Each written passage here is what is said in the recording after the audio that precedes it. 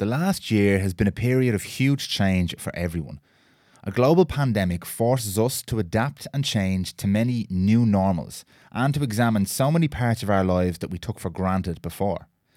In the context of this type of change, it's fitting that we start taking a look at the role that we play in managing our own information and how we can empower ourselves in different ways to take an active part in things like our healthcare, our lifestyle, and our data. Imagine, for example, how things might be different in the future if we were faced with another situation like the recent pandemic. If we were able to actively take part in providing real-time information on things like symptoms and spread rates, and could help the decision makers plan much more accurate and effective strategies with a whole nation of individuals contributing to that information.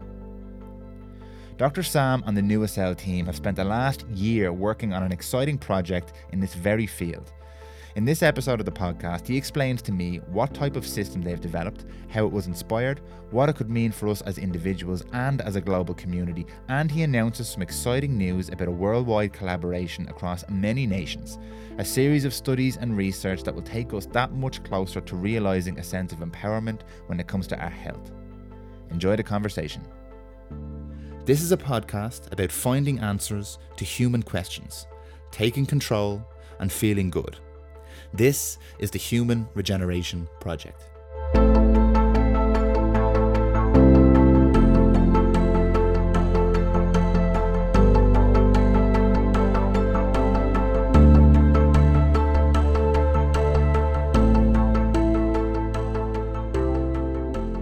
Dr. Sam Van Eden, welcome back to the Human Regeneration Project. Thank you, Dan. It's lovely to be back again and ready for action indeed. Yeah, it's been a while. And just for context for people, we are continuing, not reviving, but continuing the Human Regeneration Project as a resource for people to be able to follow the journey of yourself and NUSL, all the projects you're involved in. And up until this point, it's been heavily focused on kind of the therapies and treatments that you offer in the clinic. But what we're actually going to discuss today is something very exciting, very progressive and very new. So what we have on the agenda for this conversation is going to be backed up by a lot of accompanying media. We will have some videos, we will have some obviously reference literature and a lot of different things that people can tap into in the coming weeks and months when they understand what this project is all about. But before we go any deeper, how are you, Dr. Sam? I'm very well, thank you. And we just coming out of this COVID pandemic, and I trust and hope that we all be safe and good. And I'm very excited to share with my clients and the rest of the public some new developments as well to make life easier. About a year ago, when this pandemic hit, we were particularly, as health professionals, really taken aback by the intensity and particularly the scale to suddenly move from epidemic into a pandemic environment is shocking. These things you hear about when you're in medical school and you are taught about it, and you sit in a class and you go, yeah, roll the eyes. That will never happen. Yeah. That will never happen. And here it is. Right. So we need to make it better. And a big part of the work that has been done by myself and my team over the last year has been focusing on how can we avoid this? How can we avoid this ever happening again? And how can we, if it happens, how can we do it better? Yeah. So this is just our small contribution to the bigger picture, because I'm sure every healthcare worker thinks like me, and say, how can we do it? How did this happen? Yeah. So there's a lot of questions, and in the end, we realized we are so completely dependent on government and government advice, and suddenly there's a time when you realize maybe they don't have the answers. Maybe the contingency plans that was planned and millions spent on it to put those plans in place actually were not worth a lot. Yeah. So it is time that we think about these things differently and also embrace what we have around us. 100%, yeah. Just before we launch right into this, to give a bit of backing to what you're saying, this message that you've just delivered there, you've given a little taster, is no different than everything else that we've ever discussed on this podcast in the clinic. It's about empowering people. Exactly. It's not about conspiracy theory and government and all this kind of stuff. It's about making sure that if and when something happens, whether that's a global pandemic or an individual health crisis, that the person and the people and we, the community, have power and influence and control and decision-making abilities, because realistically, that's what's going to make the difference in the long term. As again, whether it's a pandemic or whether it's your own health, if you have more information, more control, more decision-making power, and we don't rely on systems that generally are very macro and are not particularly micro. We don't have to rely on those systems too much. The outcome is probably going to be better. So just to put context on what you said there, and in case anybody's thinking, oh, what's the problem with government or what's the problem with organisations? Nothing really, but it's about being a little bit more granular than that. Well, the reality, if we look at the helicopter view about exactly what you mentioned there, there's expectation that the government should solve this. Should do everything for us. Exactly. Yeah. That is where the disappointment comes in, when people, and the anger and the anxiety is born from when people start to distrust or see, this is not going to be great. This guideline changed, that guideline changed. Which one is to it now, So it is time that we look at what we have around us available and how can we move to the micro environment where the person who is part and parcel of that pandemic can look after himself or herself and do it better or differently, right? That is really what this is about. The topic really entails the whole science of medical informatics. And if there's one thing that was very clear right from the beginning, as a matter of fact, when the pandemic was declared, the WHO, their first release was about the lack of data. Okay. And the fact that we are in the dark and governments have to make best guess decisions, but mainly based on experience of individuals or institutions, and that the lack of data was actually the biggest factor in this getting out of hand. Yeah. The fact that we couldn't predict, the fact that we couldn't build algorithms or predict accurately, if you make this decision, what is the effect going to be in week 2, 3, 4? So this is actually where medical informatics is playing a role. Medical informatics is the science of understanding medical information, medical-related information. And this is really what the project is about. Okay, perfect. And like we discussed earlier on, the context of this conversation is it's very, very apt given, number one, a global pandemic, as you've just described, where information drives all decisions. And nowadays we're very familiar with information in terms of the marketing machine and how our information is so valuable and all that kind of stuff. But from a medical perspective, this pandemic has just illustrated to us how important it is that we have a good system for managing and organising that information, because it could have made things very, very different. Yeah. But also in the recent kind of issues with healthcare systems and hacks and data breaches and all that kind of stuff, this is also extremely relevant. So to kind of get into this topic, what exactly is it that we're talking about here when you talk about medical informatics? What this project that you're working on? What is it? Yeah, good. So just a bit of background, because I don't think a lot of my clients and patients would know this other side of my career. Which other side, Dr. Sam? I've lost count now at this stage. I suppose the medical informatics side of it, right? So years ago in the 90s, I was very much instrumental in the design and development of the architecture for what possibly at its time was the first medical e-commerce system. And I developed the design and the architecture and the functional specifications for a ordering system. In Africa, where I worked, a lot of the rural doctors like myself are also dispensing. So you have to see the patient and then you write out the treatment that's necessary. The patient walk around to the desk and they are actually issued the medicine right there. There's no pharmacy.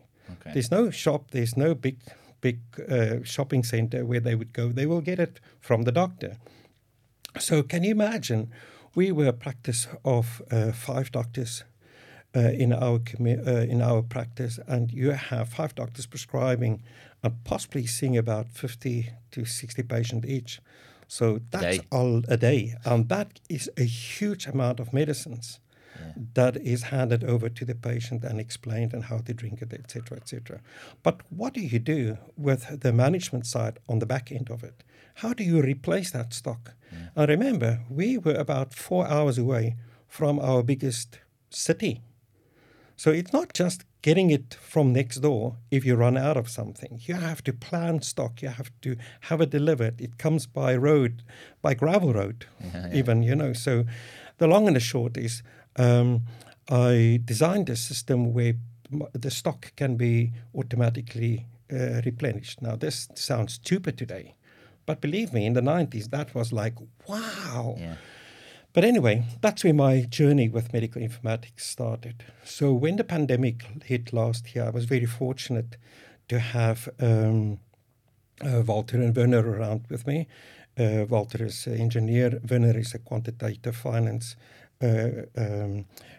specialist and also software engineer. And I had Zelda with me for the project management. Wouter is a doctor, and Ajli was doing the business side of it. So we had the opportunity to actually come together, and we started ground one or ground zero, design of what can be and what is ideal to happen when a pandemic like this hits again. Okay. So we, for 3 months, actually went into a design study and did a huge amount of research to establish what is the current knowledge about pandemics, what is the current knowledge about managing current, and it was very clear very quickly that this knowledge actually existed, but was very little acted upon. So to give you an example, already in 2014, the EU brought out directives, which I will touch on later, that clearly encourages countries within the EU to start moving towards blockchain technology and get away from the current centralized and decentralized database structures, etc. They knew this was coming. So they started long ago with this. But was there the urge to change? Was there enough pressure to change? No, there wasn't, until the pandemic hit. But this, you said an interesting word there. You said they encouraged countries to move towards. So there's no real directive. This technology was existing. Yeah. There was electronic ways of managing information more efficiently, and they recommended that countries adopt these technologies, and many countries didn't. Yeah. Because there wasn't an immediate reason to change the way things, the status quo. Some countries didn't adopt it, and still have not adopted, but most countries, including Ireland, has started to move towards that. So in all fairness, in Ireland, we're very lucky that our HSE has created eHealth, and that is our department within the health system looking after the recreation or the creation of the electronic health record within Ireland. And there are certain processes that they currently work through. And this is something that the public should realize. Medical informatics is so complicated. It is super complicated when it comes to data protection, privacy, rights to certain information, blah, blah, blah. So it will take years to do that. And I do believe that Ireland is one of the 12 countries that 2019 actually illustrated that they have achieved the transfer of first electronic health records between systems. So yes, we have a plan in Ireland. The question is, was enough resources put behind it? Was it fit for purpose to be ready when a pandemic hits? And that is really what happened here, is that although the knowledge was out there, the principles, the designs were out there from an architectural point of view, but there was no urgency. Now, that has changed. Okay. Right. So what we do see is that you're going to see that governments, etc., would move towards this. So what is really different in here if in our project. When we looked at the design and we did the research, we were in collaboration with a huge amount of universities in Brazil, in Taiwan, in China, Australia, the UK. We went everywhere and we did a proper research and in-depth analysis of what is out there, what is possible from a technology point of view, but also trying to understand how the client will perceive their medical information. What would the client like to have? And it was actually a fairly easy learning curve because you just have to follow your WhatsApps to see what people don't like. Okay. It was very clear very quickly what people don't like, but what they would like to have had or what they even suggest to be and the better suggestions. And we actually learned a lot from that first phase of the lockdown, from what do we need to design. So we worked very closely with a great team of researchers and professor in Brazil who really started to open our minds because they're running it within the academic hospitals. And then finally we sourced and decided on our partnerships to help us to actually developing the blockchain part of it, right? And what we try to achieve here is a personal electronic health record. Okay. Now, the personal electronic health record is it is life-changing and can also be life-saving, in my opinion. And if the question is, if people had an electronic health record last year in February, March 2020, when this broke out, would the outcome have been different? Would less people have died? Would we have avoided lockdowns? Those are the questions that I can't answer. But this is what the study is about. We need to find out because, in all fairness, a study like this has never been accomplished in the world to our knowledge. And we've been working with many universities right across the globe. And to our knowledge, this will actually be a first of its kind study with real people taking part, having access to an electronic health record, being able to manage it and lock it and unlock it, and decide what do they want to share. So imagine a private and secure online banking facility that we all enjoy now, where you have the ability and the freedom to access your account whenever you want, from anywhere in the world, at any time. And you can have it on your PC or you can have it on your mobile phone, right? Imagine you can do exactly that, accessing your medical records. Imagine you can actually upload or warn or make aware if anything changes in your health status. Or imagine even that you can be communicated with from your health authority or your doctor or pharmacy, whatever. So we are talking here about something that is actually radically new in the mindset that has not been done before, and that is for you to manage your health records like you're managing your bank account. Just in case people aren't aware how, because if anybody is actively involved in the healthcare system now, has an ongoing illness and they've had to be in and out, they might be familiar. But anybody who's not really keeping their finger on the pulse at the moment, the end user, us, the clients, the patients, aren't necessarily an active member in our own information. So in Ireland, I know we've moved to more of an e-system, but it's still quite, most countries, it's still very fragmented, where you go to your doctor, the doctor might pass the information on to the scan might pass it to the, but you're not really involved in that loop except as the client. So you're a little bit, you're very removed from the process. Yes. And in the context of what just happened, you and you're developing health or symptoms, you're not necessarily touching base regularly enough with that system for the system to have any real understanding of what's going on with the country or with the community or with the group of people. Yeah. And what you're talking about here is a way for me as the client and the end user, the patient, the individual, to be playing an active role in how my information is shared, not necessarily just for privacy reasons, but this is obviously a benefit you talk about, but I'm now part of a system that is using me, which is the most important point in that system, because I am the information, but I'm now actively contributing to that system. Exactly. And I'm connecting with my doctor and my pharmacist and my hospital and my scan and all these different parts. Yeah. And it's a much more kind of flowing, up-to-date kind of relationship as opposed to what we currently deal with. Would that be a fair enough assessment of Correct. Most people would be interested. And if you ask them a question, would you like to have access to your records?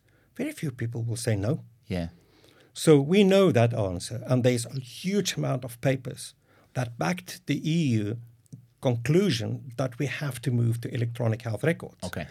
But the current design of the systems and what is encouraged in most countries is that the state or the government or the private health company or the private hospital will develop their own blockchain system, electronic health records. The information that is put into there is controlled by the hospital. The patient that visits that institution is just contributing. Yeah. They don't have access to that information. Now, GDPR has changed that a lot in the EU because now suddenly you have a right to that access, which changed the ball game and the rules in the game here and has actually opened the possibility for us to actually design and put in place a system where people will actually be able to manage that record. Yeah. Right. Now, most people at the moment that do keep records of their health records, they have photos on mobile phones. Yeah. They have emails. They have folders on their computers. They everywhere. have filing cabinets. It's just all over the place at the moment. Now imagine you have one place where you can, with blockchain technology, security, lock and using your own key to unlock that information when you're on holiday in Mexico or in the Bahamas or in the UK. Yeah. Wherever you are, you have access to your complete medical record. This is the vision. Okay. This is where we're going to. Eventually, not only having access to that information, but to be able to immediately share that on the spot, right, as needed. Yeah.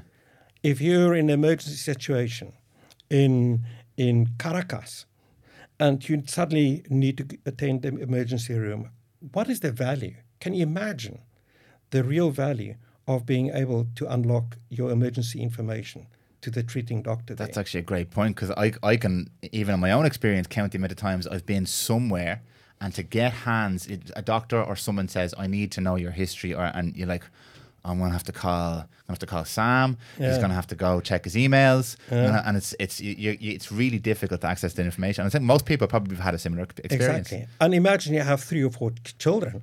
And you need to be responsible for that as well. And you've seen 10 different specialists over the last 10 years with 10 different different concerns. Yeah, it makes a lot of sense. Exactly. Yeah. So the whole point that was brought this to the front is actually people now having to also keep the records of the vaccinations, of the COVID tests. Where the heck do you put that? Where is it safe to put it? Take photos, and when you're at airport, you're going to flick through your photos to show your last COVID test, etc., etc. So we designed a year ago a system that should be robust, friendly, based on current knowledge.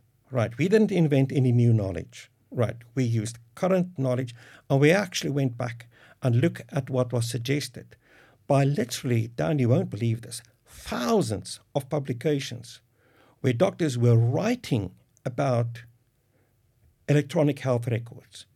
Wow. The different designs of them are discussed, and it's in the open public, right? And that's why I say very little was acted upon. It's not that we didn't know how to do it, right? But it was also what was lacking is perhaps the vision to bring this into a different context. Like I said, at the moment, the state, the institution, the private hospital is controlling the information. What about changing that model and now put it into the hands of the individual that now can contribute or share the information with that same hospital or institution or private hospital? Yeah. There's a change in the design of who is owning this the data and how it's going to be managed. And this is the system that we created, with great collaboration from all over the world, and particularly our partners in Taiwan and in Germany, we created what we believe to be a very valuable and significant tool. There certainly might be something similar out there, like for instance the EU passport that comes out now is a typical example of electronic health record, all right? And it actually shares your information, you own it, it's on your record, right? It's a great example of an electronic health record. Yeah. So it's not even a foreign concept anymore. The EU Parliament said this is what we want and what you would need. And it is a great idea, right? But that information can be easily imported into our solution and can be part of your medical records. Yeah. And when you travel with one phone, with one access, and you can access it in very different ways as well, you know. And you mentioned something there, you mentioned blockchain technology, which some people might find confusing because many people's only understanding of blockchain technology at the moment is cryptocurrency. And they hear blockchain and cryptocurrency, think it's the same thing. Yeah. Now, from my relatively limited understanding of the world of blockchain, it's essentially just another way of creating a network where the contributing members of that network have some level of authority, control, security. Obviously, it works on a currency standpoint because you can protect your money and you can have control over value that you create and contribute to the community. But in case people are listening and they hear blockchain and think, what's blockchain got to do with it? Blockchain is just a technology that could facilitate something you've just described to me. It's the framework that you could use to build a system where I can have control over my own information, and everybody can, and no one organization has that information. Everybody has their own piece of that information, which essentially is with cryptocurrency, it's with currency, but with your information, it's just another form of value, which is your data. Would that be fair to say? That's 100% right. And because most people will associate cryptocurrency and Bitcoin with the word blockchain, because that is the technology that's used to build the solution, right? Our solution, for instance, was built on Ethereum. Okay. So it's Ethereum-based blockchain technology that we implemented in our system, right? And blockchain is really a distributed ledger technology that records online transactions. Now, whether that transaction is financial, medical, a scan, a blood test, it is a transaction. It's a snapshot, like a photo taken in time, but cannot be changed or audited. It is there for life. Yes. Right. And it's verified by the entire system. It is verified by the entire system to be secure and true. Right. So it is regulated through a consensus mechanism and is secured with cryptography. Right. So that's exactly when you open it, the system agrees that this is you, Dan, and it's your information. Right.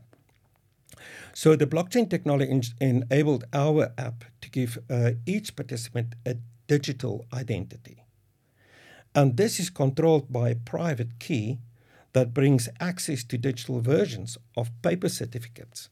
So you can now actually access your blood result as a paper certificate, and you can share that by email or WhatsApp, or even just send it through Wi-Fi to your hospital system, which they will need to give you access to. Yeah. Right. So the control is never taken away from the client or from the hospital. It is shareable, but the decision to share is now that of the clients. Okay. Right. Now, there might be ethical issues involved, and this is what the study is about. There's a huge amount of questions that is not answered. That is difficult questions that we not even know we will get answers. But that's why you study these things. You need to explore and find out what you can get from it. You know, so blockchain technology has also been used to prevent information from being manipulated by unauthorized parties. So, being able to control the security, you would highly unlikely can have a hack, for instance. Yes. So far, it is proven to be not hackable. Unhackable, yeah. Exactly, right. So hence that the EU is encouraged countries to move away from current systems, which are hackable, to something more secure like blockchain technology. I just want to pick up on one thing you said there because it's very, very important, I feel, in the context of this conversation. it's not about taking the control of the information away from the state or the organization. It's about a more even sharing and interaction with that information, where we play an active role in it, as opposed to just, here, you have it, and maybe I can get it, maybe I can't, maybe I can make a decision, maybe I can't. It's not about, let's reclaim everything and burn the city down and anything like that, because that's an easy stick to beat something like this with. Exactly. And I have to point out to a number of studies that supports the fact that blockchain technology has been applied to resolve the tension and trust issues between maintaining privacy and addressing public health needs. Such as, for instance, tracking infected patients, like we had with COVID-19. There was immediately an issue. Now, if you use blockchain technology, that already reduces that tension, because the patient never feels that they lose control of their information. Right. So we see it, and this is not my impression. This is supported by a huge amount of publications that particularly look at the aspect between the state and the private persons and the ownership and use of that knowledge and data. And it has been all confirmed that the patient would actually readily accept sharing information, important information, but that they would primarily like to keep the control and know who it was shared with.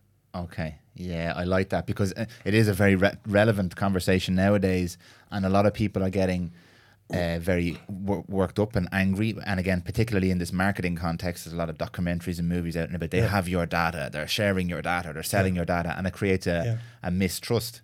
Whereas this, to me, this seems like not to try and take our information back, but rather get rid of the mistrust. Give us a little bit more of an active role in what's going on here. Exactly. So the intention was never to create something to oppose something. No. It is to integrate with something that's already there. So the current and existing models that's in the health system, the work, that huge amount of work that the government here in Ireland has put into moving to the electronic health record system, can only be enhanced by empowering the people to actually eventually start sharing. Can you imagine the man hours that people will be able to put into their health records and share that? That's man hours you don't have to pay somebody in HSE to actually do or go and write out. Absolutely. So there's a huge opportunity here where we can create massive amounts of information and big data, which the government then can use overall to improve public health outcomes. And this really points down to what we try to achieve here. What we designed, we acknowledge, and we were told, and we fully appreciate, that it is a disruptive technology. In other words, it is very different from what is out there at the moment. And it allows the patient to take control and manage their own medical records and information. But the paradigm shift here in the design is from the state to the patient. Now, I trust that the state will support and that individuals and companies and institutions will embrace an opportunity like this. Because we know from the publications and from the science behind this that once you start embracing blockchain technology and the different electronic technologies that's provided by the fourth industrial revolution, and we will have a chat about that as well, because it's a very important part from what we designed here. We know that this is going to be a critical part of making things better for the next pandemic. To make sure that the individual also have access. But most importantly, when the collation of the information starts to be becoming a data set, for a government then to make new guidelines or create guidelines based on today's knowledge and data will change the way we manage the pandemic. Now, that concept is part of the Dublin study, which we'll also talk about now. So that's a great, that first few minutes there is a great explanation of why something like this is not just nice, It's like this could change the way we manage something like a pandemic. It's so relevant now. Yeah. This would have been relevant before the pandemic. Yeah. Let's be honest about that, because it's a great shift. Yeah. But with the pandemic and with the value that having up to date regular information and engagement from the people. To take that strain off governments and states and bodies to have to make decisions based on poor information, it's so relevant now. So that's a great explanation of it. But let's get to the team. Yeah. So you and the team and the study. Yeah. We know what the goal and the mission is here now. Yeah. What do you? What's the structure look like? What are you doing? What does this look like going forward? What we basically did, we did the research first. Yes. Then we created the basic design of the ideal electronic health record system. And then we actually went out there and did a huge amount of research on the different technologies. And again, this is known from a long time ago. And particularly, we were focusing on making use of the technologies provided in the fourth industrial revolution, which is a great topic to talk about separately on that. But I'll give you a bit of a history on that, and I'll give you a bit of insight into the fourth industrial revolution itself. Our biggest challenge was how then to integrate these technologies within the industrial revolution, and how to make them compatible with the EU directives, with eHealth Ireland, with international standards. We created basically a tiered system of centralized and decentralized database design. And we implemented a system that supports health level 7 and other communication protocols. So this is a language that has been used for about nearly 40 years now. It's an international standard where different medical systems talk to each other, and different designs, even completely different machines, can be able to transfer information. For instance, if you go for a scan in your local scanning radiology department, that image can be sent to your mobile phone. Yeah. Health level 7. It can be sent to your doctor. Health level 7. Yeah. It can be sent to another hospital. Health level 7. So there are actually protocols. We had to institute that. And it had to be in lines with the Health Insurance Portability and Accountability Act, HIPAA, as well as GDPR. And believe me, the number is just going on and on. The directive that the EU applied in 2014, and it's actually in 2011 they actually started with that, was actually Article 14 of the directive. And it acknowledges the rights in cross-border healthcare. In other words, it acknowledged the right for patients to have access to their own information and to be able to transfer it even across border between different countries. Okay. Right. So the European e-health systems created the European Interoperability Framework, or the EIF, and this facilitates the cross-border transferring of medical data. And the new action plan that was from 2012 until 2020 confirmed the commitment of the EU to remove the existing barriers to fully mature and interoperable e-health system in Europe. So there is no legislation that prohibits this system or makes it illegal in any ways. Okay. This was developed purely on the basis of the vision that is also existing in the EU, where it's clear in the directive that we should break down the barriers for people to have access to the information. Yeah. And we should break down the barriers between health systems to communicate and talk to each other. Well, it's interesting. You can get in a plane and fly anywhere in the world. There's no roaming charges on your phone anymore. You have international kind of rates and stuff like that. You purchase a lot of your goods internationally from different countries now too. But were serious barriers between medical systems talking to each other around the world, and in Europe specifically. Yeah, especially. Yeah. But why is it not working in health? Yeah, it's interesting. Why is it being avoided in health? Why do we have access to your online banking, but I can't access my medical file? Yeah. It stands to question what we just accepted as the norm And it took a pandemic for all of us to realize, listen, there must be a different way of doing this, right? And I think the fact that that the EU already has put these things in place is a good sign that we can trust the authorities in that way, that they actually had the vision to enforce this and make it now enforceable on the countries to make sure that people can actually make use of these technologies that is much safer from a security point of view than having an ordinary laptop sitting somewhere on somebody's office.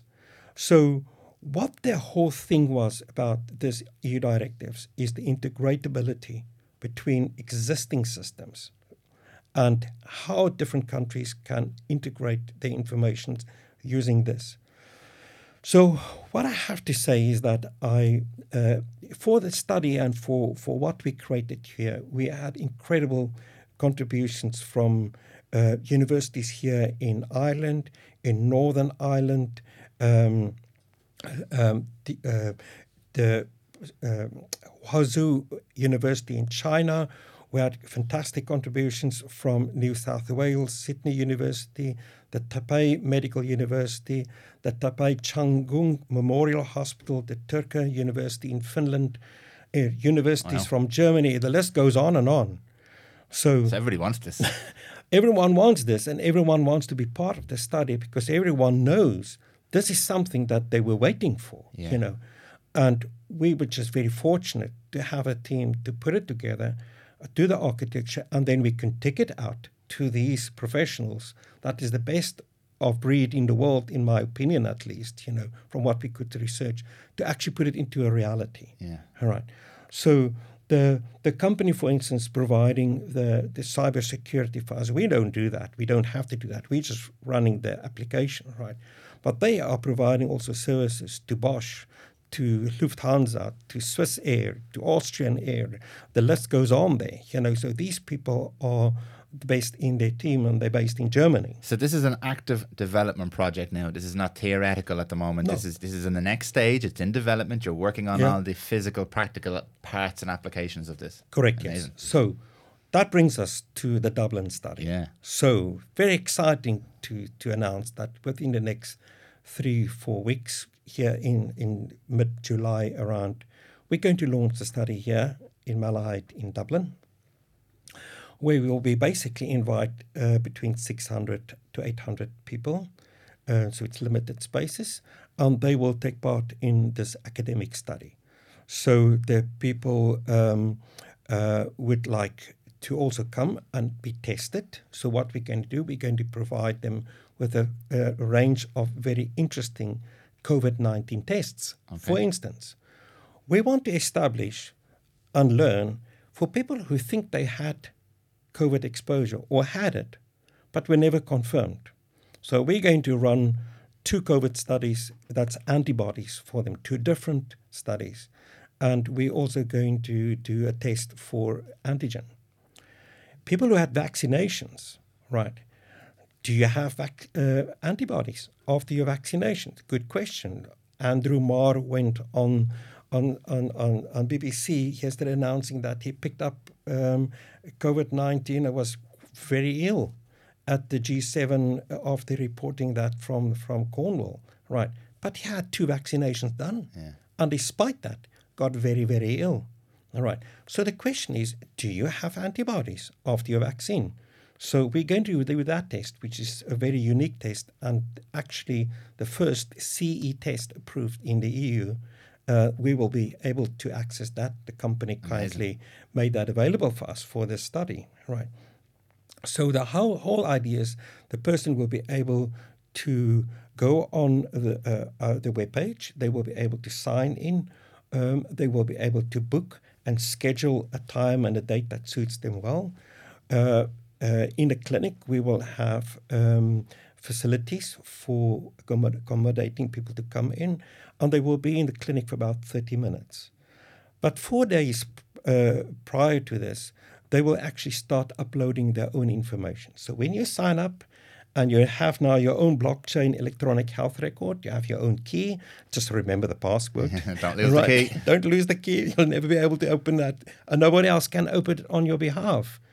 That's the magic of blockchain, but also the downfall of it. Isn't that where they say a bunch of Bitcoin is at the moment? It's in these wallets that people who've lost the keys or forgotten. Exactly. So make sure that you do keep your key, because only you can open that key, right? So you'll be able to download the app from Play Store or from your Apple store, and you'll be able to access the program, and you will be able to upload your medical history, your surgical history, your blood test. If you have any of that, you'll be able to put up your allergies. You can answer the questions about general health, etc. But then also there's going to be a number of questionnaires that relates purely to the study and to COVID. Did you had it before? When did you have it? Do you think you have it? What symptoms did you have when you got it? Right, okay.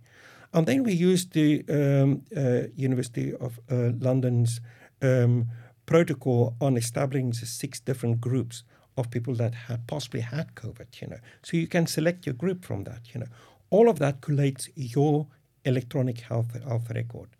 We're also then going to ask you to do daily recordings for 4 days. And the basic questions for COVID: do you have high fever, any coughing, loss of smell, etc.? And for 4 days, the people taking part in the study will actually answer the question. They're also going to take a photo of a specific test that we're going to apply, right, and upload that into the system. On the 5th day, you're basically going to come into this clinic, and you're going to have a selection of 3 different COVID tests or post-vaccination tests, right? Your results will be read, and you'll be in the clinic for 30 minutes by a professional nurse or a doctor, and the results will be uploaded into electronic health record. All right. Now, when that is uploaded, that is now part and parcel of your adjudicated health record. All right. So now you can go out, fly out, and use that information or share it with any authority or airline or whoever you want. Through the app. Through the app. Okay. Through the app. But you have control who you show it to and who you want to forward it to. Right. Just a couple of questions before you go on that, Dr. Sam. One thing, obviously, is a question people are going to ask when you mentioned the 4 days leading up to the testing. It relies a lot on self-testing and self-reporting and self-adjudication. Does that affect the robustness of this system then? When you have people not diagnosing, obviously, but self-reporting, one argument would be, well, that's why we go to the doctor, because I can't, well, maybe I can say I'm a bit hot, but I can't tell, do I have an actual active fever? Am I actually, how does that build into the system then when people are self-reporting this information? Well, it's none different from what's happening now. Okay. They will go to the doctor and say, I think I feel a bit hot. Okay, yeah. So what we want to prove, and the question is asked, are people ready to self-assess themselves in a pandemic? Okay. Are they or not? Right. What we hope to prove is that of all the people that did this and self-reported, that say, for instance, 99% were actually truthful and actually reported correct. Because remember here, you're lying only to yourself on your own record. Nobody. That is your question that you have to be honest with that. And we do believe that most of the public, it's like using your financial system and lying on your bank account and doing transactions and sending money out of your account. Why would you do that? Yeah. So we believe in health, people would be serious enough about this and truthfully answer simple questions.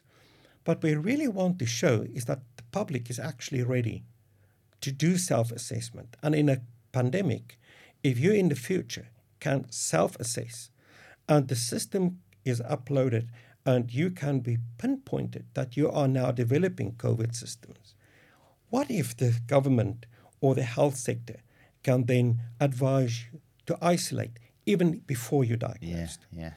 Based on a proactive system. And this is something that many studies have shown already. It's great to do track and tracing, which is a reactive system. Yeah. It doesn't prevent really for that person to get it in the first place. It just tells you, it did happen. It happened. Yeah. Okay, it prevents other people getting it as well. But what if we can have a system that actually can pinpoint already when it starts to happen? Yeah. Right. And this is what we want to illustrate. is the public ready for this or not? The study needs to show us how much do they engage, how honest are they, and how difficult is it for them to do it, and don't they want to do it at all? Yeah. And I suppose a lot will come down to the design of the questions. They'll be designed in a way that doesn't leave a huge amount of room for error. So you either tell the truth or you don't. You're not going to get it wrong, I suppose. Exactly. And this is why I involved so many of the universities, because they helped us to develop these questionnaires that is not biased, that is truthful, that is straight, it is simple to understand. Yeah. But very important also, we're going to have different questionnaires. If you're, for instance, a diabetic, you'll be able to access diabetic questionnaires that will help you to pinpoint things that changes in your health status over 5 years or 10 years. So that is where we really get into telemedicine, for instance, where you don't have to go to the hospital anymore to attend. But the hospital will contact you and say, listen, we picked up you're changing this and this and this. Your dose has changed. You need to incrementally change or increase your dose. That's the ideal where we're moving to. Can you imagine if we can reduce the feed into the hospitals? And even imagine having access to data immediately and information and advice coming back to you based on the test that you just did yesterday. But it's madness to consider that we have to have this conversation now, because you can buy a fridge today from Samsung that'll tell you, Dr. Sam, you're running out of milk. I'm just going to order some new milk for you. Like this stuff is not space age future stuff. It's real. It's mad that it's medicine is one of the last, well, maybe not the last, but one of the later adopters of this kind of this technology. For some reason, we fell behind. Yeah. Finances are way ahead of us. Yeah. Banking is way ahead. Transport and flights are way ahead of medicine. Right. Even the fridges. Even the fridges, ahead of us. So it's time that we wake up and realize the responsibility is not that of the state. Yeah. It's my responsibility. My health is my responsibility. And that is a change in attitude, because I, even in practical practice, see people think, oh, doctor, that's your job. You need to tell me, Actually, it is not. Well, that's something we've talked about a lot before in a medical context is the doctor will fix me. The doctor will fix me. But if you engage actively in that process, the chances are your outcome is going to be so much better than just doctor fix me. And just for a bit of clarity, just around the study itself, because I know you're mentioning COVID and COVID testing and all that here.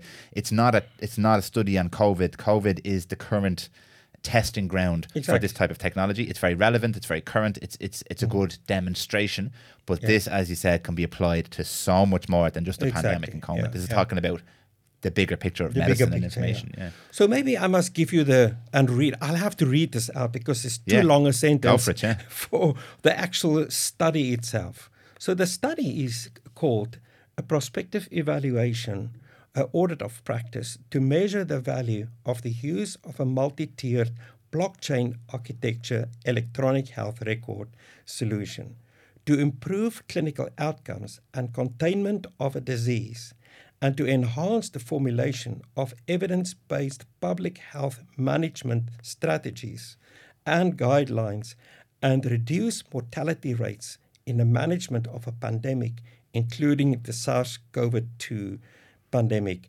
based on the real-time availability of crucial personal health data.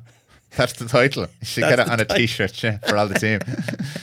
That makes sense, though. It makes sense. I'll have to go on the back of the T-shirt. On the back of the T-shirt, and the front, and the inside, Yeah, exactly. So it's what it basically says. If we use something like this, can we illustrate that we can reduce deaths, that we can change outcomes, all right, avoid lockdowns, and that we can enable government and the health sector to create better guidelines? Okay. That's the question. Yeah. That's what we really want to establish in the study, is to see, can this be done, and will it make a difference? Yeah.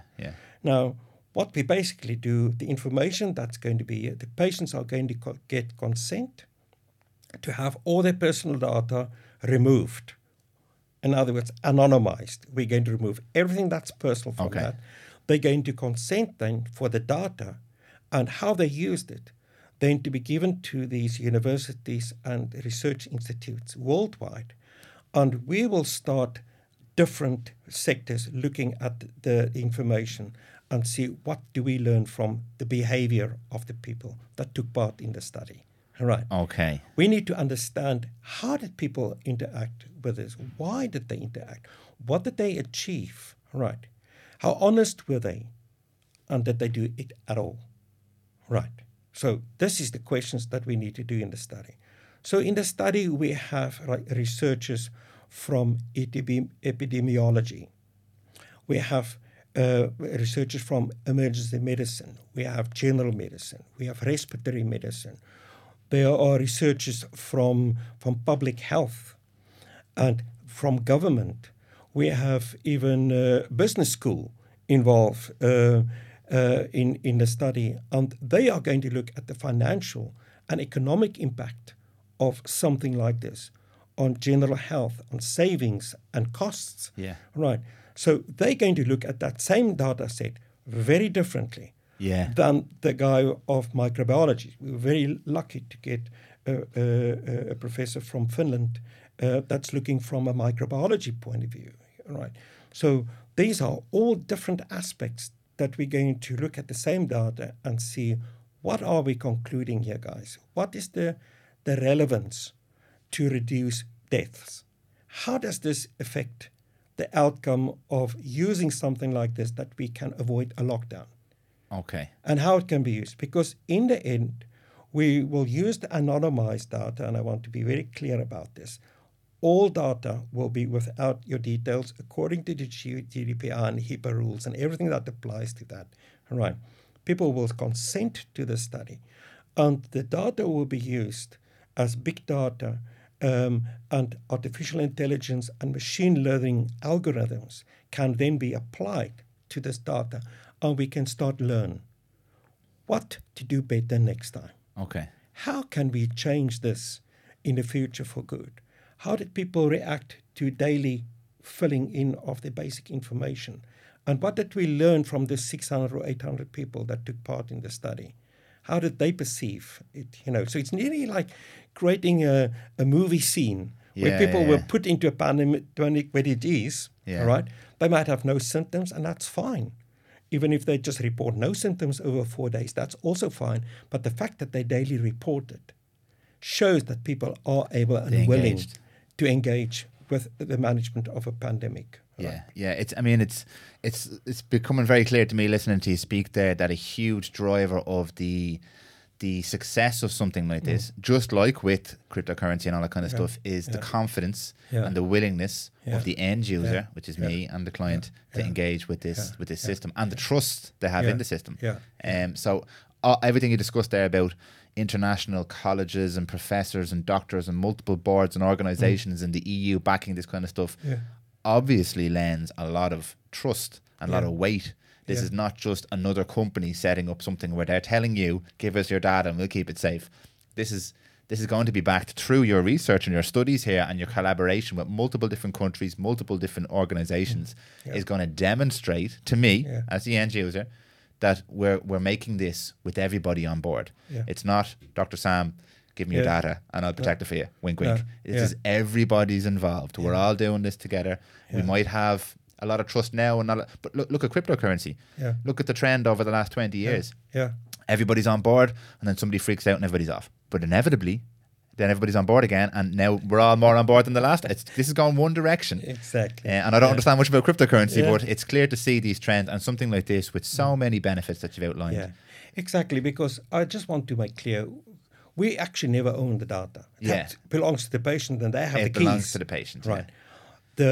We are purely just the librarians of managing it and eventually making it available with the consent of the client, right? And there are interesting models around that. But the main thing that we want to achieve with the study is to get a better understanding and knowledge about the value of data today. Yes. What does it value today's data? And how can we use today's data to change and create a guideline that will make a difference tomorrow? This is what was missing, and what the World Health Organization said from day one. They said two things. The lack of information is driving this pandemic. And 2, testing. We have to test more people and isolate the correct people, not populations. Yeah. Isolate the correct people. And those 2 points are the single most important philosophy that we built into the solution. Okay. That is mainly focusing on exactly and achieving exactly that within the application itself. Okay. So ideal outcomes for you as optimistic, Dr. Sam. What would you like to see in the first stages of this test? What are you expecting to see, and what would you like to see as outcomes? What are you hoping to achieve? Yeah. So what we would like to achieve, and the basic questions we want to answer from the study is that, are people and individuals ready to embrace and manage their own medical records? Okay. Yes or no? Yeah. And if we can do a large enough study, right, using a solution like that, how does the machine user interface work? How do people interact with their mobile phone or the computer? Or how did they find that relationship? We know now people are happy booking online flights. Yeah. Full trust, right? Online holiday, right? Banking. But now health. Will they have the same attitude Yeah. when they open their health record than they will have when they book a flight? So we also need to establish, will people use that? Is there interest for this? And how do they feel if they now become the responsible person for sharing the information? I have their report now here, but now I have to send it on to my doctor. Now, my doctor more likely will get it from the hospital anyway, because we're not going to change that. All right. But I have the right now, whenever I go on holiday, to show it to another doctor. Yeah. Right. So it opens a brand new field of telemedicine as well, where a patient can actually now engage with a doctor online and share information on screen, like in a Zoom call. Yeah. Share. Right. Yeah. So that is a position patients have never been in before. And how do they feel about that? I can't answer that. The study will answer that. Yeah. We also want to know how people feel about the state not having the full control anymore, or their doctor not having control. Yeah. Some people might like it. Some people might just absolutely be disgusted even with the idea. I think that'll be a very interesting one, because I think a lot of people talk a big game about wanting the responsibility. Yeah. But actually just want Dr. Sam to do it for them. Exactly. A lot of people will shout, to do it for them. Yeah, I would like that, until you give it to them, and then they go, wait a minute. But this comes with responsibility. If I put information into this, it is my information. I understand that, but now I have to be truthful. Yeah. I can't tell the doctor now a lie anymore. Yeah. Perhaps I'm not just lying to myself, but that's up to that person. The ethics that's involved in this topic is huge. Yeah. I have one university working only on that, looking at the ethics of how do people perceive it. And here we have different cultures, right? Like in the West, we've been very open, and that's why we see an outcry about the use of information in public, etc. But in the Asian cultures, it's quite common for the governments to make decisions on your behalf, and nobody would cry, right? So we need to look at the ethical impact of the different countries and cultures using an application like this. And then, why would people engage with their own record? And will they upkeep it? And will they keep on using it? Yeah. Right. So I suppose it's like your online banking. Maybe you go on it once a month, sometimes two. But if you're very busy on your banking, you might be on it every day. I suppose we need to understand how people would engage with that. How would they regularly actually take a note? You know what, I had a pain in my right side. I write it down. Suddenly, if you look back at that, I had that pain 4 times over the last 6 months. I better go and see the doc. Yeah. I didn't realize it was actually 4 times. Now, that is where we believe real value will come from, if people start self-reporting, that they will be more mindful of their body. And we had so many podcasts about preventative medicine. You're getting into now, yeah. Exactly, being mindful of your body and to take notice of your body is telling you or trying to tell you. So that is a very important one. And could the system potentially help with that process by recognizing that you've had this right side pain for the last X amount of year or X amount of months, whatever like that, and it could prompt you? Exactly. Look, Dan, you've been having this pain. It's time to get checked out. Simple. For instance, if you put in a record that you have now irregular bowel issues, maybe a bit of constipation, and then also you enter into your log that you had a pain in your right side, and 2 months later you have another pain, exactly the same place, more or less. Suddenly you might get a prompt to say, you're over 50. You didn't go for a colonoscopy yet. Yeah. Right? It's indicated for your age group, and you can even access the publication or the health information for government on prompting you to go for a colonoscopy, and you've reported constipation, and you've reported this particular pain every time. You are advised to contact your doctor to go for a colonoscopy. Okay, yeah. Imagine the power of what you can create by starting to interact with the machine learning and proper AI. I think, unfortunately, there's such a negativity about AI, but if we really start to apply it the way it is designed, and so many publications are out there discussing the topic of artificial intelligence in medicine and what difference it can make to prevent cancer, blood diseases, prevent diabetes to develop, metabolic disease. By the way, the biggest pandemic in the world is not COVID. Obesity? It's obesity and metabolic disease, diabetes. Yeah. We have much bigger pandemics to manage, and this is the tool. Yeah. So this clearly want to say this. This system was not designed for a COVID system or reactive COVID system. No. This has in mind to have a complete and comprehensive electronic health record keeping system, right, for the individual, managed by the individual, for the individual, right. We are just purely on the sideline here, trying to design the technology.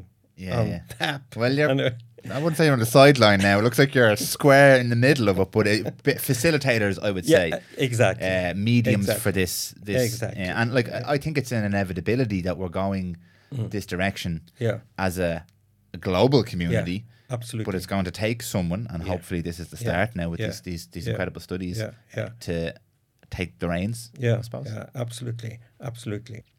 Yeah, you mentioned there, which is an excellent point, the use of artificial intelligence, and it is something which a lot of people seem now to have a bit of fear around, but I don't think people realise just how much artificial intelligence shapes almost every single thing we do every day. Currently, at the moment, everything we do is run almost now by artificial intelligence, from your phone to your banking to your shopping to your...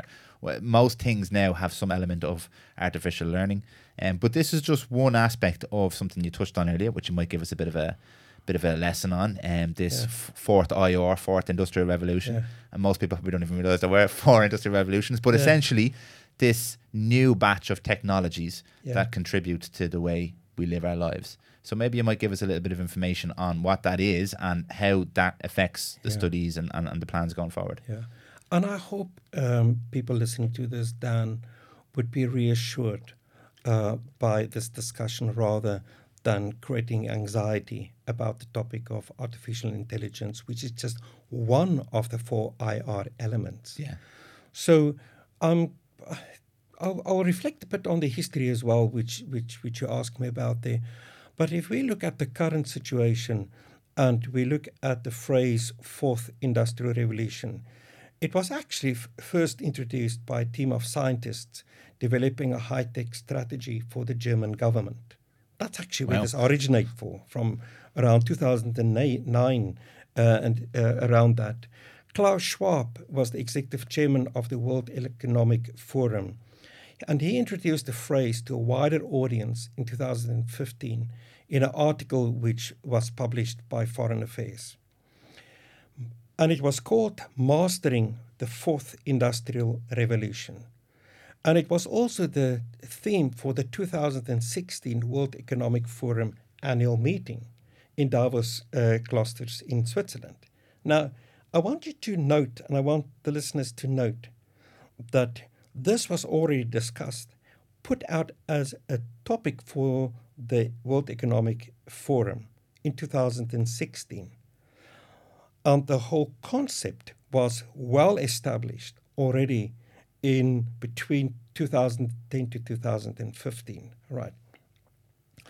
And following that meeting in Switzerland, in October 2016, the Forum announced the opening of its Center for the Fourth Industrial Revolution in San Francisco. Oh. So there's actually a formal structure to this topic of 4IR, right? So the 4IR marked by breakthroughs in emerging technologies in fields as robotics. So the elements that really you would find as typical 4IR technologies are basically robotics, artificial intelligence, machine learning, nanotechnology, quantum computing, biotechnology, the Internet of Things, the industrial Internet of Things, decentralized consensus, fifth-generation wireless technologies, 3D printing. So guess what? We're all using this already. You in your daily life, from your fridge, taking the order, right down to eventually now also keeping your electronic health record, are actually embracing this. Now, we were very lucky when we had the design. We could start right from scratch, like in a piece of white paper. Okay, here we sit around the table, and now we start a design. All right, so we had the luxury of not having to depend on any existing system that we could take and say, okay, now, what in the 4IR solutions can we actually implement in this?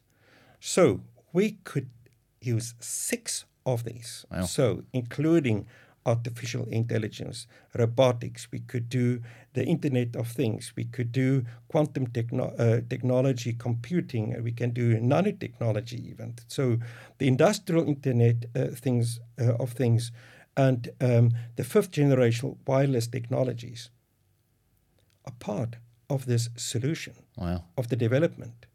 So we looked at the technology out there and said, okay, how do we implement this now?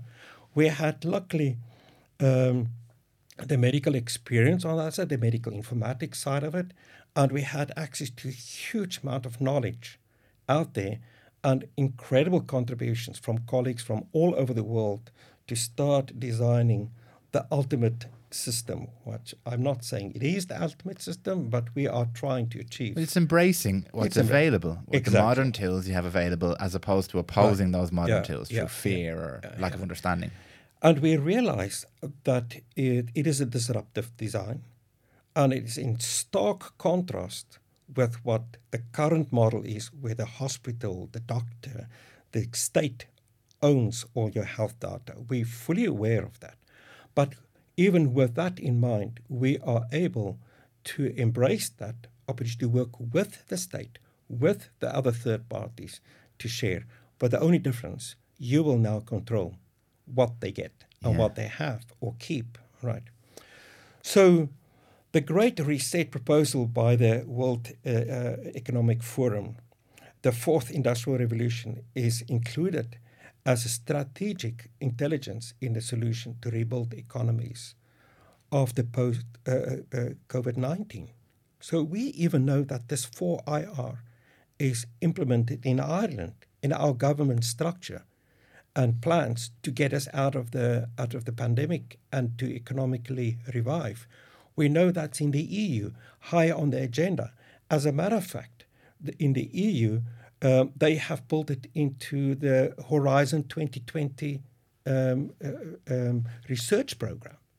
That is 4IR. Yeah. That's what it's about. If you wonder what is Horizon 2020, a lot of this is about exactly 4IR.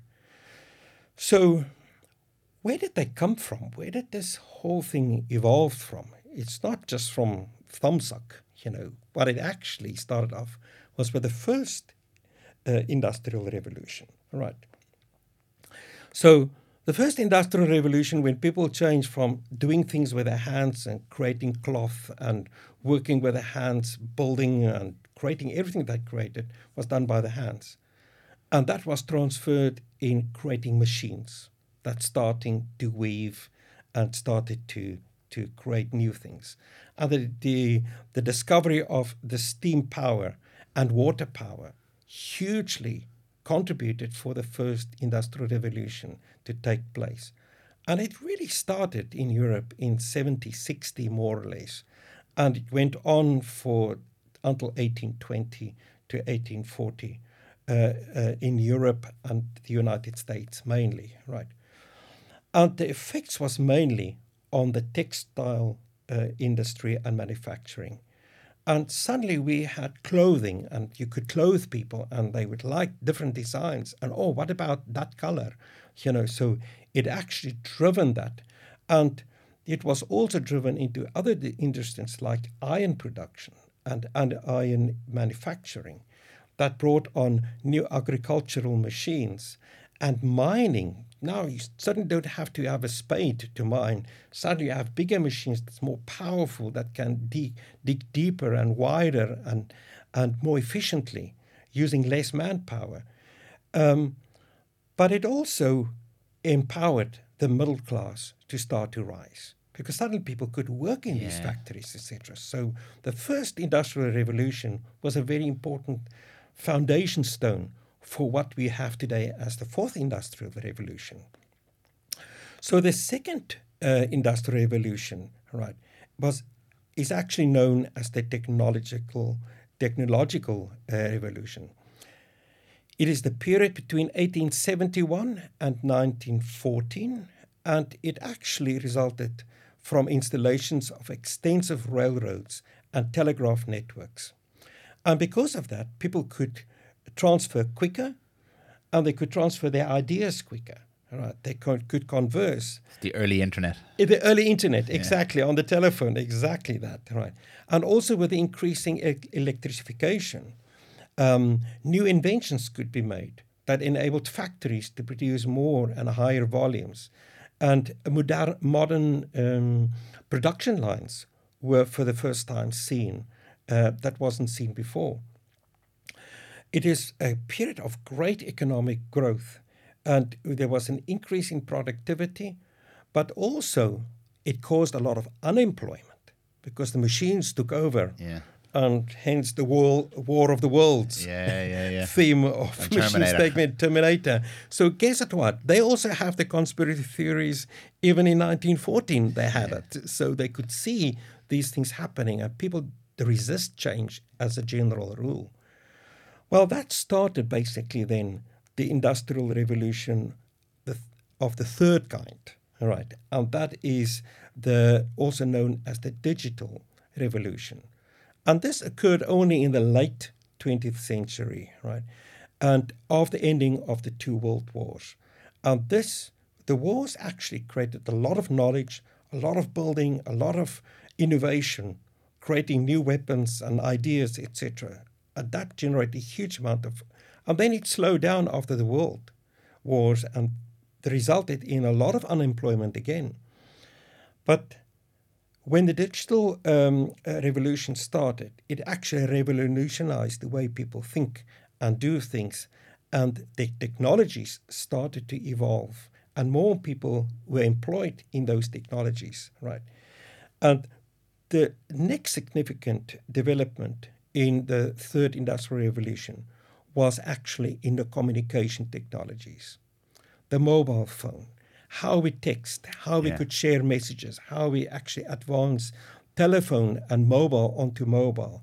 But also, very importantly, the first supercomputers were established and built. And with the extensive use of these big computer programming and communication technologies that sat on top of that, we suddenly see that we have much more power to the people. Yeah. People start to benefit from it, and they have increased and improved their health quality of life. Yeah. All right. So it added value for them. Right.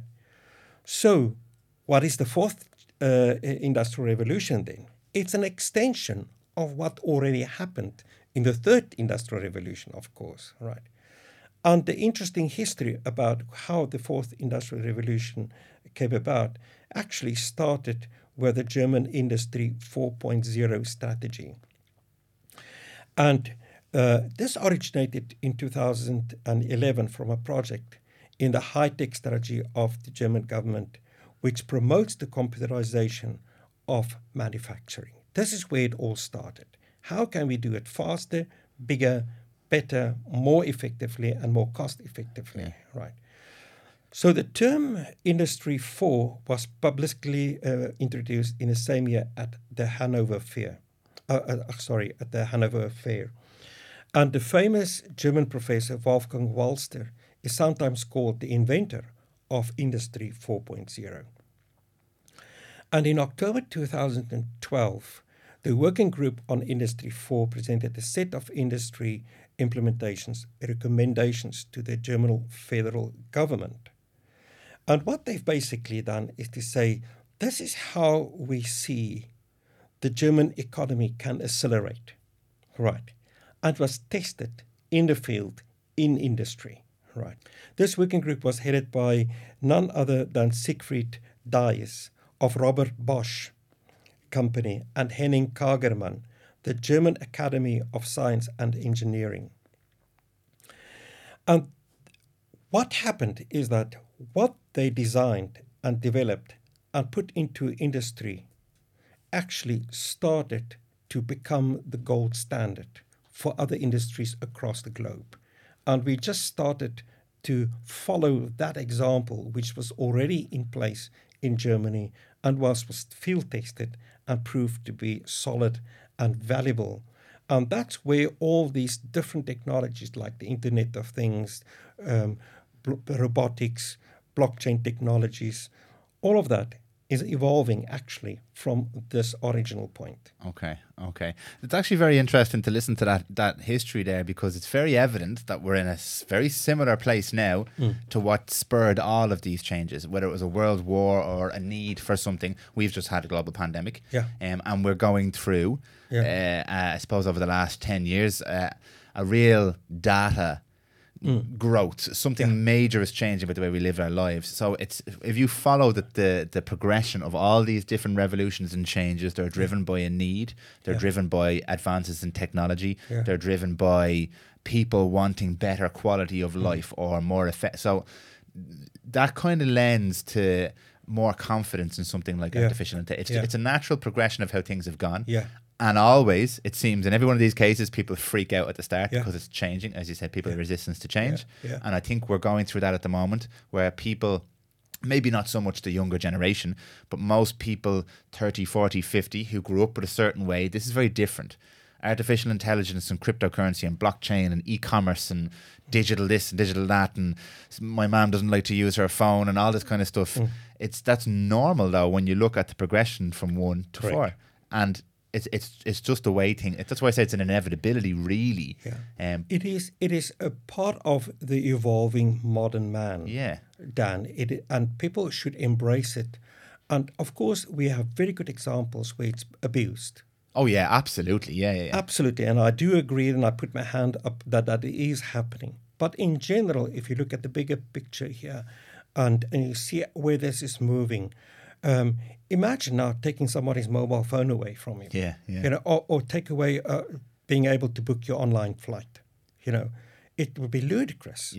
Right. Now, that is exactly what's going to happen here. I believe that once we have given access for people to manage their electronic health records, and I don't want to preempt the study outcome here, but what I do believe is that people are ready for that. And I believe that people are ready to embrace the technologies that's available to us to do exactly that, right? Well, for anyone who doesn't think that we're already there, because we're already there. I heard something. I used to think this a lot about our phones, in that I noticed with myself and most of my peers that my ability, my recall or my ability to tell a story was diminishing, because all I ever did when someone asked me was I'd pull out my phone and I'd show them something, or my ability to think of an answer to a question, I just Google it. So I think it was Elon Musk actually mentioned this in a conversation he was having, where they were talking about what's the cyber or Neuralink, and people were saying, you're crazy trying to link your brain with a computer. He's like we already do it. Reach into your pocket. Your memory bank is pretty much in your pocket now, because all your photographs and your videos, and when someone asks you, show me this, you don't recall it from your brain. You just go to your digital brain and you recall it. So like, we're already there. And you just mentioned, take away someone's phone, it's like you cut out a lobe of their brain because all of a sudden you can't remember things and you don't know what happened and you don't know your passwords and you can't access your money. And so realistically, we're already inevitably intertwined with very technology. Few people memorize all their mobile numbers. I only know one mobile number now. It's my own, and it's only because I have to re-register it every time I put a SIM in the phone. That's exactly. So we're losing that, but we're transitioning to an electronic AI learning system. Exactly. So what I can reflect on there, with credit to colleagues from the Old Dominion University in the US, and the University of North Florida in Jacksonville. It's a publication that they brought out after the pandemic, during the pandemic. And this was only published there in April of this year in the International Journal for Information Management. Right? And they did a very thorough assessment of what went wrong and what can we do better. And I think it's important that we just reflect on that for a moment, because it answers your question about how does people embrace this? What about this fourth industrial revolution? Is it a threat or a friend? Yeah. And I think what they concluded was very interesting. And we know that the pandemic has caused huge impact on hospital systems, businesses, schools, the economy, etc. We also suddenly saw that telemedicine, which was talked about for many decades, suddenly became a reality. People have to now Zoom consultation with their doctor, right? We saw the telework with, we saw online education become a reality and essential, right? We saw that a lot of apps and stuff were developed on the internet to see how can they reduce the infection spread. But also, what the pandemic has done is has generated demand for efforts to use innovative technologies to cope with damage from the COVID-19. So all these apps, everything that you started seeing coming out and track and tracing is in response to a need. Yeah. And that's exactly what people are looking for. They're looking for solutions. Yeah. And having your own electronic health record is just another solution for something that is really critically needed, right? So the pandemic provided a very rare opportunity to study the research and practice of the technology, including information management and medical informatics, and the effect it has on work practices and how we design and how do we use these technologies. Without the pandemic, I don't think anything would have changed. Yeah. I think we'd just carry on like this until it one day hit again. Yeah. But the fact that it's happened, people say, hang on a minute. Why did this happen? Right? We have better ways, guys. We just need to do it in a more controlled way. All right. Well, isn't it like we discussed with people coming to see you after they've had the heart attack? Exactly. Why wait for the heart attack? Let's stop waiting for the heart attack, guys. Let's not wait till we have a heart attack and go to see Dr. Sam. Let's change the way we do things to stop us from having a heart attack. That is exactly the same principle that we're dealing here with. But it took a pandemic. But it took a heart attack. It took the heart attack for people to realize, I have actually no choice here. Guys, I have to change this, So we saw the quite quick transition to telehealth taking place in the pandemic. We saw also that the information systems and the technology systems that was out there became really valuable to us and found new application. A WhatsApp group transferring specific knowledge, and academics exchanging new knowledge about treatment ways, and colleagues talking to each other across the world, making use of the technologies. Is just a simple example, but it existed. Yeah. It's exactly what happened, right? And we also know that some people started with virus tracking and all kinds of applications that started to take place. And these things are realities. And it happened because of the pandemic. Of COVID, right? yeah. But also we know that we started to analyze, and the need to have big data available to make good decisions were completely absent. Yeah.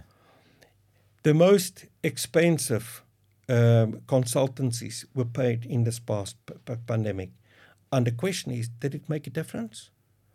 Unlikely. Yeah.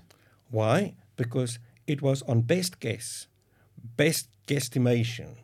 It was best interpretation of current knowledge. And did that always create the best guidelines to lock people up or lock them down? When to release? We still don't have that. Yeah. Right. And that is only possible if you have real data. Yeah. And we believe that is possible if you start on a micromanagement, which you mentioned previously. Macro management in this pandemic failed. It horribly failed. Financially, economically, health-wise, results-wise, unfortunately, it failed. Right. So we have to do it differently. Right.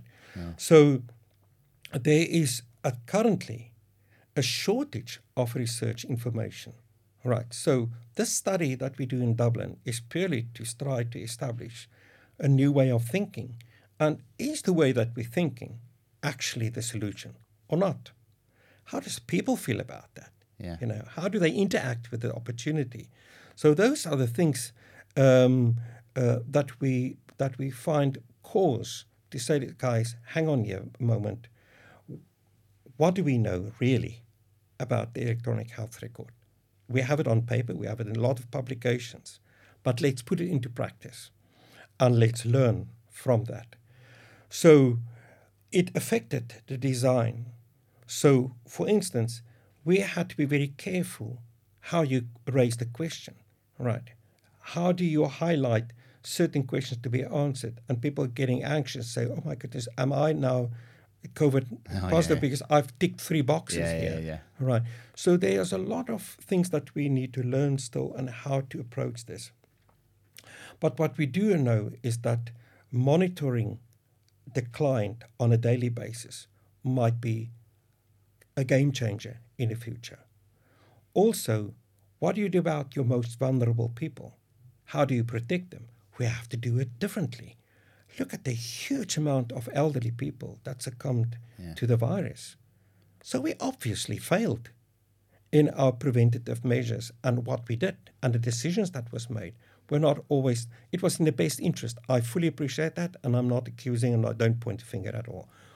I'm just looking at the big data here. We horribly failed our elderly people and the vulnerable people.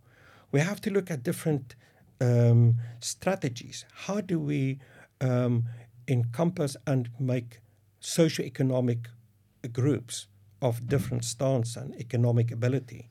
How do we give them the same survivability than somebody in a high economic group? So there's a lot of disparity if you look at the outcome of the pandemic, where communities suffer gravely because of their socioeconomic status, right? And even their color or race. Yeah. So this is much wider than what we just look at, but you have to start somewhere. Yeah. That is the point. We start somewhere.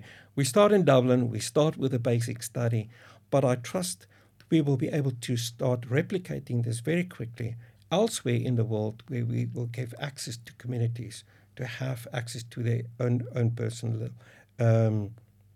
health record, you know. Yeah. Well, just to reinforce what you said there, it's not about pointing fingers, because this happened, and right or wrong, it was managed in the way it was managed. And there's going to be a lot of, forgive my French, a lot of ass covering in the next couple of months and years that people are going to want to go through. But I think as a doctor and as a scientist, your interest and everyone who's involved in this study, that's not the interest. No, we don't care about that. And as a person, I don't care about pointing fingers. Yeah. What we care about is we have the ability and the technology to do this better. Yeah. If this happens, when this happens, again, let's manage it better. Yeah. It's not about what we did. Exactly. It's about what we can do, Yeah. I think, is what I'm getting here.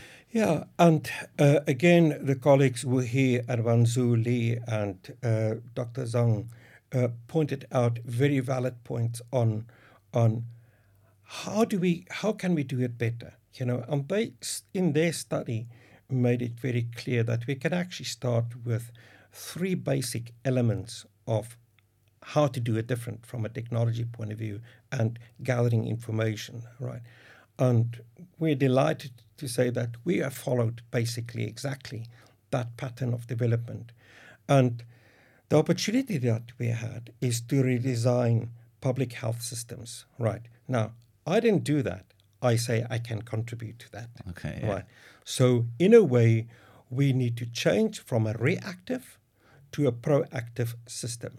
Now, that's exactly what we're trying to achieve in the study, is to illustrate how are we proactive? How did we change the design to actually be proactive and being able to do real-time surveillance of your personal health, right? And how can you interact then with public health or your doctor when things start to change, right? So that's called a redesigning of the actual health system. Secondly, we can transform organizations through enhancing crisis-driven agility and reducing crisis-revealed fragility. So we have to work together as communities.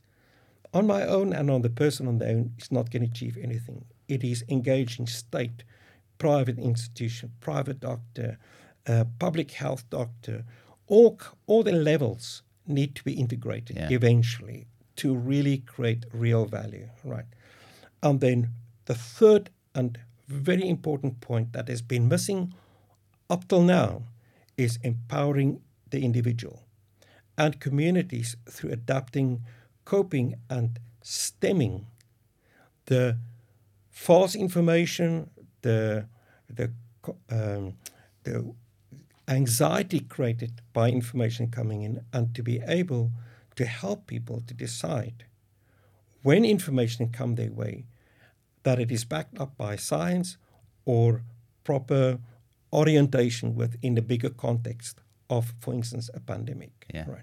So it is very important that we get it right next time. And this guideline is really giving us a structure to work towards. Brilliant.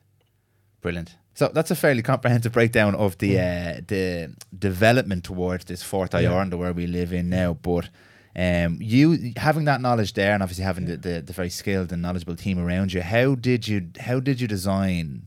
What was the process you used and the concepts you used to design your specific approach to this problem? Yeah.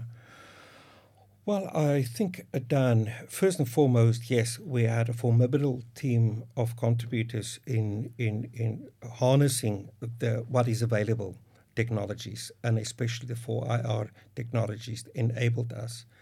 And the approach that we had was actually to have a data-centric technology approach. In other words, we included machine learning, the deep learning, big data analytics, etc., can be applied to get a better understanding of what we are accessing or what is available to us. Then people-centric technologies. And those are the technologies that's important for people when they use their mobile phones, how they interact, user interface, the design of that, etc. UI, UX kind of stuff. Exactly. We had to spend a huge amount of time, and still spending time of that, on to see how can we improve that experience, right? And then the system-centric technologies include the digital contacting tracing apps, which in our case we would not embrace particularly, but I think let's leave that. The system-centric technologies are including the Internet of Things, blockchain, and they are developed based on system concepts to monitor patients and prevent healthy people from contracting coronavirus, for instance. Okay. So it's more the prevention and what can we do to preempt and warn people. And this is going to be the very interesting new chapter in medicine, where we will be able to start formulating certain algorithms to start detecting for you, for instance, going to get a heart attack 10 years from now. And this fits in very well with my functional medicine practice, which I've now been trying to do for a number of years, trying to convince people that they need to listen to their body and observe and to embrace the opportunity to change things and manipulate things in their own health to avoid the inevitable. Yeah. Now, this is just the technology part of it, right? So I found huge relevance from what I do in daily practice and also designing the system that eventually will help people to actually predict and prevent and to make them aware of possibilities. And this is where we really, hopefully, 30, 40, 50 years from now, because I think that's how long it will take, we'll start to see a huge reduction, for instance, in preventing diabetes. Yeah, chronic, preventable I hope diseases. Exactly. I hope it will be known at the time to say, can you imagine? It was a pandemic once. Yeah. Imagine doctors saying that to each other. Yeah. So that is where this is all going to end up. To see how can we make life better and healthier for people and give them quality of life. But at the same time, when they engage with the system and with the solution, I hope that they will appreciate and experience this as a life value add. Yeah. This is something like your mobile phone that you will use for life, forever. And you cannot imagine it be without it until it enhances and get a new upgrade, perhaps. Yeah. And how did I ever use that Nokia 3310? Yeah. Exactly. So I think that will go the same way here. It will just get better over time. And the real life value add is what's really going to make a difference in the end. Yeah. Well, just on that last point you made there, it's a beautiful way of looking at it, because realistically, we know how to prevent someone getting diabetes by managing their lifestyle. Yeah. All we have here is a scalable platform issue. Yeah. Because I know when someone comes into your clinic and you look at them and you examine them, you do their bloods and you analyze them, you get a good picture of who they are. Yeah. You can probably, now I'm not making claims here, but you can probably help them avoid many chronic avoidable diseases. Exactly. Where they wouldn't, they might fall into that if they didn't come and see you. Yeah. So all we need to do now is make that available and systemize that where the whole world, and that goes for pandemics. We know how to prevent a pandemic if we have good access access to information. This just seems like a user or an interface issue to me now that you're working on. Yeah. Well, it is just a logic step. It's just the next step. In the end, it's just a logic step. It's just the next step. And I hope people will embrace it as a friendly application, a value add to their life and quality of life, And we're looking forward to do this study, and I trust that the result that we get from that will improve and make even our applications better in the future. You know, and this is going to be not only me. I'm sure there's going to be many other applications that will similarly develop. And I hope that it will eventually just create a better way of avoiding an absolute train crash, like we've seen over the last year. We just cannot avoid this unless we take action. Unless we make that change, which we don't like to make. Right. It has to be done. Yeah, 100%. Well, look, a very interesting and insightful and exciting conversation. Just for people listening, there is going to be a lot more in terms of media and content for people to follow along and to engage with. We're going to do a video on the study itself and how people can get involved in the study. So we're obviously going to have a lot more discussions about the ins and the outs and how the study's progressing and things like that. If anybody wants to learn more at this moment right now, where should they go? At the moment, if they go onto the nuacell.com website, they would find some information on the study there, and they can contact the clinic directly to book themselves in for the study. The booking would hopefully open in the next 2-3 weeks, and people must just look out for links or contact the clinic. And I'm pretty sure, and this is something that I want to just make clear, that we want this to be representative of all communities. So it's not only for people in this area. I would love people to have to come from all over Ireland. And it's not just for clients of your clinic as well. Absolutely. And it's an open public study. Okay. So anyone, if you want to bring your mom in or your brother, or let them know and they can book themselves in, they're very welcome. We want this to be community-wide, to be representative in the study. We need it not to be just from this area. Yeah. We want it to be much wider. Okay, perfect. Dr. Sam, Good. thank you as always for your time, and looking forward to the next one. Much appreciate this. Thank you very much. Chat to you soon. Thank you. If you'd like to learn more about anything discussed in this podcast, or if you'd like to get involved with the research project, please get in touch with Dr. Sam's team on reception@newacell.com. Thank you for listening.